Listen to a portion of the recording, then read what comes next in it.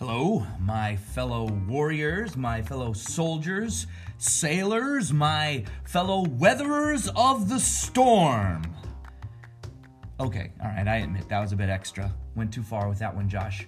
But in any case, I'm glad you're here.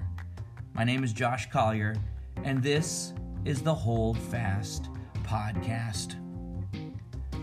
I think probably my favorite book in the New Testament is probably the book of James.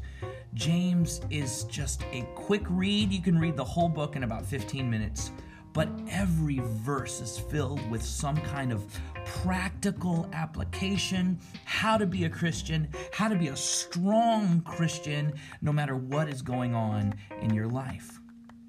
Now, there's a very important verse that everybody likes to quote, James 4:7. And the reason that they like it is because it is very empowering. It is something that can help you hold fast at those times when Satan is really trying to get to you. James 4:7 says, "Resist the devil, and he will flee from you." But you got to ask yourself, is James saying that the devil is just like a schoolyard bully? You know, that if you stand up to him, that he is going to back down? I don't think that's what James is saying. In fact, I would say that the devil would love for you to look him in the eye. He would love for you to stare at him face to face, to stare at that temptation he is placing before you. The devil would love for you to get as close to him as you possibly can. So why is James saying that if you resist him, he's going to flee from you? Well, let me put it this way. The devil is running away from you, but he's not running away because of you. And to best illustrate this, I think we can look to the ancient wisdom of Tom and Jerry. I don't know if you're familiar with the cartoon Tom and Jerry. If you do, then you're showing your age, but we can be friends. Tom and Jerry is cartoons. Tom was a cat, Jerry was a mouse, but there were some side characters in Tom and Jerry. There was a bulldog named Spike. And Spike was a pretty nice guy, except when the cat was around, and then they got into it. But Spike also had a son named Tyke. Yes, Spike and Tyke. And there was one cartoon when Spike was trying to teach his son how to chase cats and how to be a dog. And so there was one time when the little dog, Tyke, he went and he did something to Tom, and Tom started chasing him. And then finally the little dog turned around and he growled and he started barking. And Tom got really, really scared. And he turned around and he ran. And Tyke, the little bulldog, was feeling very proud of himself. And what he didn't realize was that standing behind him was his big father, Spike. The big dog was standing behind the little dog. Tom, the cat, was not running from the little dog. He was running from the big dog. I do not mean to be flippant or disrespectful when I say God is the big dog. See, we read James 4:7, resist the devil and he will flee from you. But there is a first part. Resist the devil and he will flee from you is only the second half of the verse. The entire verse of James 4:7 reads, submit yourselves therefore to God. Resist the devil and he will flee from you. God is the big dog. When you resist the devil, it is not because of your own strength. When he's fleeing, it's not because he is scared of you. It is because the omnipotent creator of the universe is behind you.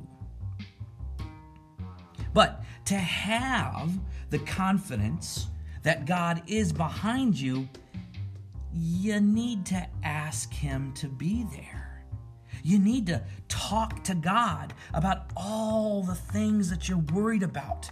You need to give your worries up to him and ask for him to give you some of his strength.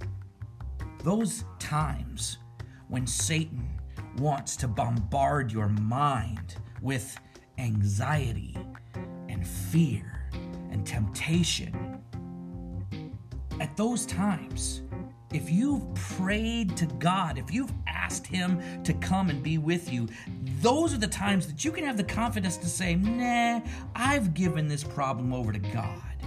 And he is far stronger than me, and he is far stronger than the devil. I've said that James is probably my favorite book in the New Testament, and if I had to pick a second favorite book in the New Testament, it would probably be Philippians. And Philippians 4 talks about this very same thing, praying to God and then knowing that everything's going to be okay. Philippians 4, verses 6 and 7 reads, "Do not be anxious about anything, but in everything, by prayer and supplication, with thanksgiving, let your requests be made known to God. And the peace of God, which surpasses all understanding, will guard your hearts and your minds in Christ Jesus." Prayer is the most powerful and probably, unfortunately, the least used weapon we have against the devil. And you know what? The devil knows that. That's why he tries to make you think you're too busy, so you don't have time to pray. I got so much to do today. I just can't pray. If you got a lot on your plate, you can't afford to not start your day with prayer. But the devil wants you to think you're too busy, or he wants you to think that it's not really going to work, or sometimes he'll make you think, I'm not really good at praying, so it's not really something that I do.